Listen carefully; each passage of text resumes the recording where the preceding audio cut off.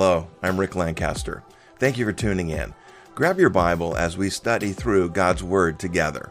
It's my hope that as we go through these messages, that we will all grow in our understanding of God's Word. As we grow in our understanding, we'll also be better equipped to glorify God, bless others, and grow faith, ours and others. If you have any questions about anything in this teaching, send me a message. I would love to connect with you. With that said, let's get into the Word and see what the Spirit would say to us today. So let's go ahead and get started. We are at our monthly Future Today Prophecy meeting, a time where we pause from just life and talk about the future. One of the radical things about the Bible is God, who exists in all of time, a concept which really is beyond our comprehension, knows what's going to happen from the beginning of time to the end of time. He knows all of it because he wrote it. And then he took and related to us, gave it to us in his word so that we would know what's coming in the future, those things that he desires for us to know. And so we take this time to pause and look at what the Bible says. That's my part. I start by taking just a brief look at something the Bible says. And then Randy takes some of the things that are going on in the world around us and points to what the Bible says about those things and helps us to understand, to make those connections. As he said in the announcements, I think it was, things aren't falling apart, they're falling into place. And so we look at these things so that we see how things are lining up in the world and how they relate to Scripture. So we're going to take that time and do that now. In February of this world, the World Economic Forum met and hosted some of the world's top elites, men of great wealth and influence and all of that. The some of the most important people on earth, theoretically. And they discussed their plans for the future of the world. Okay, they've got plans. One of those elites shared, and there's, if you get into it and look at it, there's some odd stuff that are talked about there. But one of them was a man who talked about his plans, or thought that he should have plans, or the world should have plans to develop a way to track people when they take their medications. Could somebody ask them to take their conversation outside, please? Thank you. Somehow, what he is proposing, that he believes there's a way to implant something within medications so that when someone takes it, it communicates through the internet to some system of tracking. And there's a place where we can say, okay, people with, the elderly or people with dementia or people with mental illness, it would help with their safety and health and maybe help those around them. But, while there is obvious good that can come from it, there is also great evil that is possible through it. One of the things that again, the main thing that we talk about as believers, we sometimes resist things like this because there is an element of control that is being influenced. That when they do something like that, they are taking control of something that, as free will agents of God, we believe we should have control over. And so we resist it when these government agencies, these organizations, whatever they are looking to control more, because the more control they have, the less control we have, less freedom we have. And we as believers believe that God has instilled within us a freedom in Christ that is unsurpassed. And so that's why we tend to resist those kinds of things. So on the surface, that kind of a plan, okay, we can see where there are a good that can come from it, but it's the danger of evil that is possible there. Every time something like this comes up, and somebody talks about it, somebody asks, is this connected to the mark of the beast? Is this the mark of the beast? Is it connected? Is it leading to the mark of the beast? So turn in your Bible to Revelation chapter 13, and we'll just look at that really quick. Now, Revelation 13 opens with a description. Chapter 13, it focuses really on two people. And the first one, it describes to a person that is referred to as the Antichrist. And the Bible teaches that there's a point where this person will be revealed in the future, and his appearance is connected to a treaty between Israel and her neighbors. And so there's this treaty that will come in to bring a kind of peace to that area.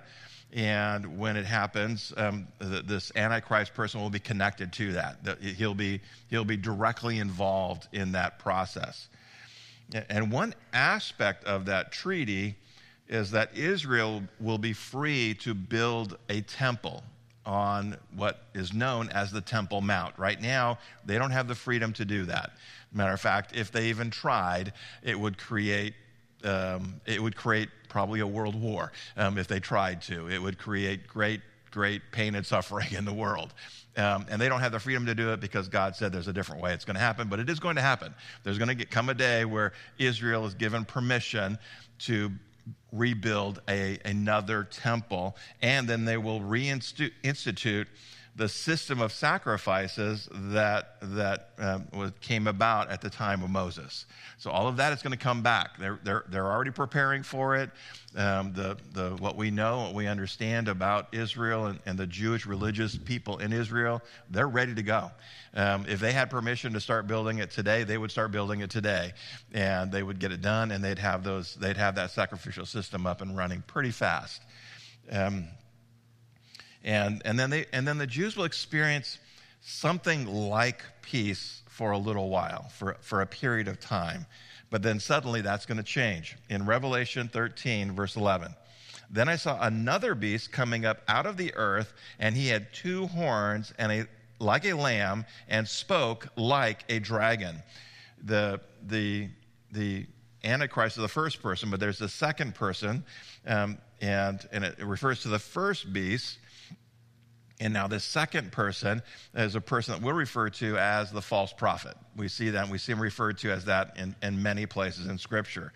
He has 2 horns like a lamb, which could mean that he is a Jew. So he comes out of the Jewish people, possibly. Could mean other things, but it could mean that he's a Jew. But he speaks like a dragon, which means he's a liar and a deceiver. And so he speaks as with the words of the deceiver, who would be Satan. And so he may present himself and look like someone of the Jewish people, or someone of faith. Some suggest that he's some other person, some other religious person. I'm not going to get into that because that's not the point of the message. But the fact there is this person. So verse 12, and he exercises all the authority of the first beast, that would be the Antichrist, in his presence, and causes the earth and those who dwell in it to worship the first beast, whose deadly wound was healed. So this Antichrist, one of the things a false prophet will do is lead the world in worshiping the Antichrist. This man, the Antichrist. Verse 13. Leave that right there. And he performs great signs, so that he even makes fire come down from heaven on the earth in the sight of men, and he deceives those who dwell on the earth by those signs which he was granted to do in the sight of the beast, telling those who dwell on the earth to make an image to the beast, who was wounded by the sword and lived. He was granted power to give breath to the image of the beast, that the image of the beast should speak, and cause as many as would not worship the image of the beast to be killed. The false prophet is given power by the devil to work miracles that are effective in deceiving people to believe that he's something that he's not, that people who are not indwelt by the Holy Spirit, who are vulnerable to deception, are gonna believe that he is something good, that he is something to be worshipped, that they should worship this person, the Antichrist, and he'll build up this image, and people will worship, and people who don't worship the image of the Antichrist, this false prophet will have the authority to have them killed. And again, we have to try to imagine that from the standpoint of today and understand that's why we struggle with the idea of giving too much control to the government. We have a Second Amendment in this country for a reason. You know why? To defend ourselves against things like this, against things like a government that wants to take so much control that they then start leading us to do things that we know are just plain wrong. Verse 15.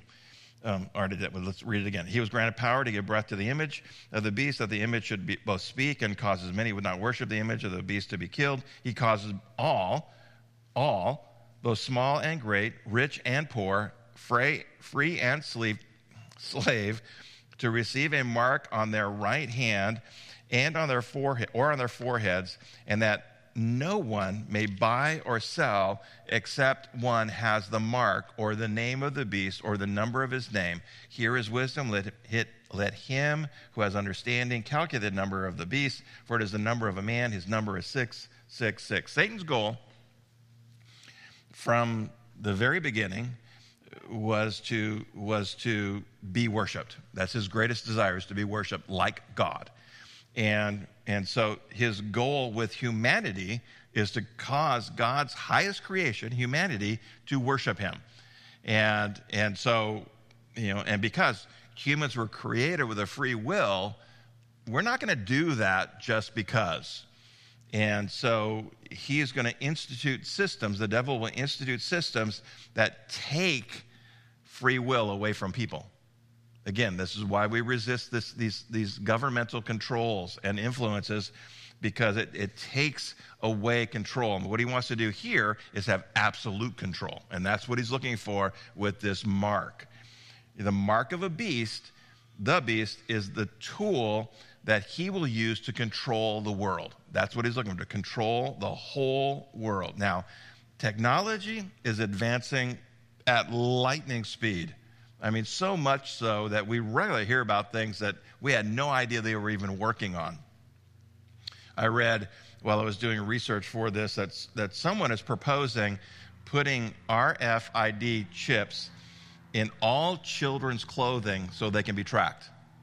And these chips are so small, you won't even know they're there. They're undetectable, except as you use the technology that detects RFID chips. Now, again, the idea of it is so that we keep track of where children are.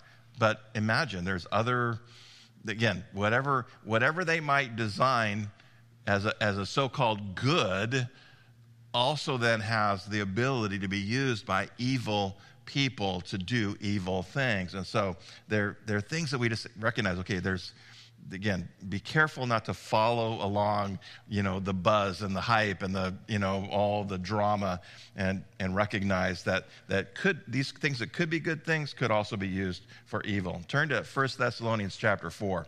When we see or hear about these things, we shouldn't freak out. We shouldn't get all excited, oh, this is going to change the world. It might. But it may not change it for good, which is the thing we have to watch out for. But what we do know, it's not the mark of the beast. When we hear and see these things and people are asking a question, is this connected to the mark? Is this the mark? The answer is no, it's not the mark of the beast. Could it be connected to what, how the mark of the beast will be instituted? Maybe, probably, I don't know. But here's the thing.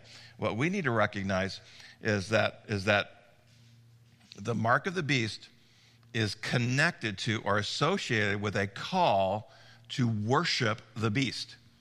That if it is the mark of the beast, then the beast has to be present. The beast is the Antichrist. The Antichrist has to be around. He has to be in a place where someone is saying, you need to worship that guy. And there's a lot of other stuff connected with that. So the mark of the beast is connected directly to the Antichrist. And so the Antichrist has to be present on the earth and active and known by people for it to be the mark of the beast. Now, Revelation 13 describes a time at the middle of the 7-year period known as a tribulation. And so there's this time coming in the future where God is going to pour out his unrestrained wrath upon a wicked, God-hating, Christ-rejecting world. What he's told the world is coming, what he's promised to do, what he encourages us with, recognizing that, okay, it's bad, but I have a plan, God says, to clean all this up. The tribulation is that, where he cleans up this world, he finally judges this world for all of its evil, and he prepares it for the second coming of our Savior.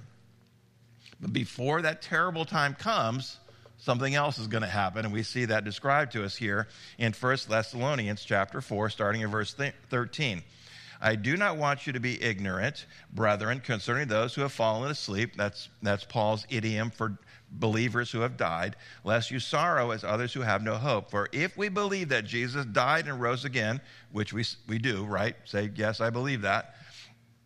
Even so, God will bring with him those who sleep in Jesus. For this we say to you by the word of the Lord, that we who are alive and remain until the coming of the Lord will by no means precede those who are asleep. For the Lord himself will descend from heaven with a shout, with the voice of an archangel, and with the trumpet of God, and the dead in Christ will rise first. Then we who are alive and remain shall be caught up together with them in the clouds to meet the Lord in the air, and thus we shall always be with the Lord. Therefore, comfort one another with these words. When we see all the freaky things going on, we see all these things that look like they could be connected to the mark of the beast. We see all the evil that's going on. That we need to remind ourselves. We need to comfort one another with these words. That before Jesus comes back and establishes his kingdom, he's going to come back for us. We're going to be caught up to be with him forever.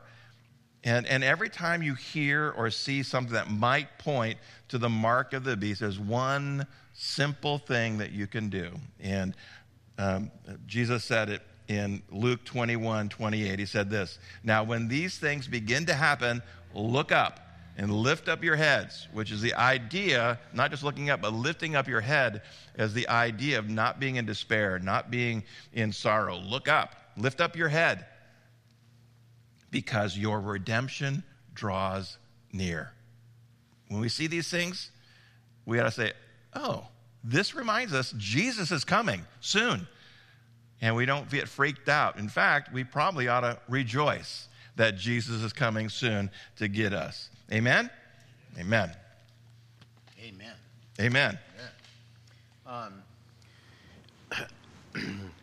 First thing, I just want to make sure that people understand that the Abraham Accords that are out there is not this treaty that the Antichrist will enter into with Israel. Okay, the Abraham Accords is something else. It's probably a precursor, and there's so much going on with the Abraham Accords. You need to, if you see it, you need to understand that there is going to be a certain amount of Muslim countries that desire to have peace with Israel. Okay, but that is not the covenant that the Antichrist is going to sign with Israel, because that realistically starts the tribulation period. Most prophecy profs or experts think. Okay.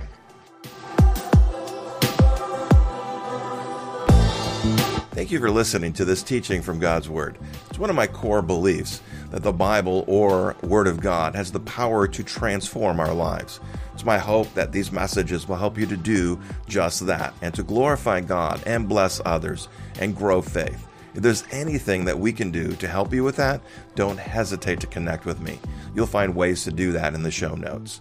In the show notes, you'll also find links to my sermon notes and other resources to help you in your study of God's Word.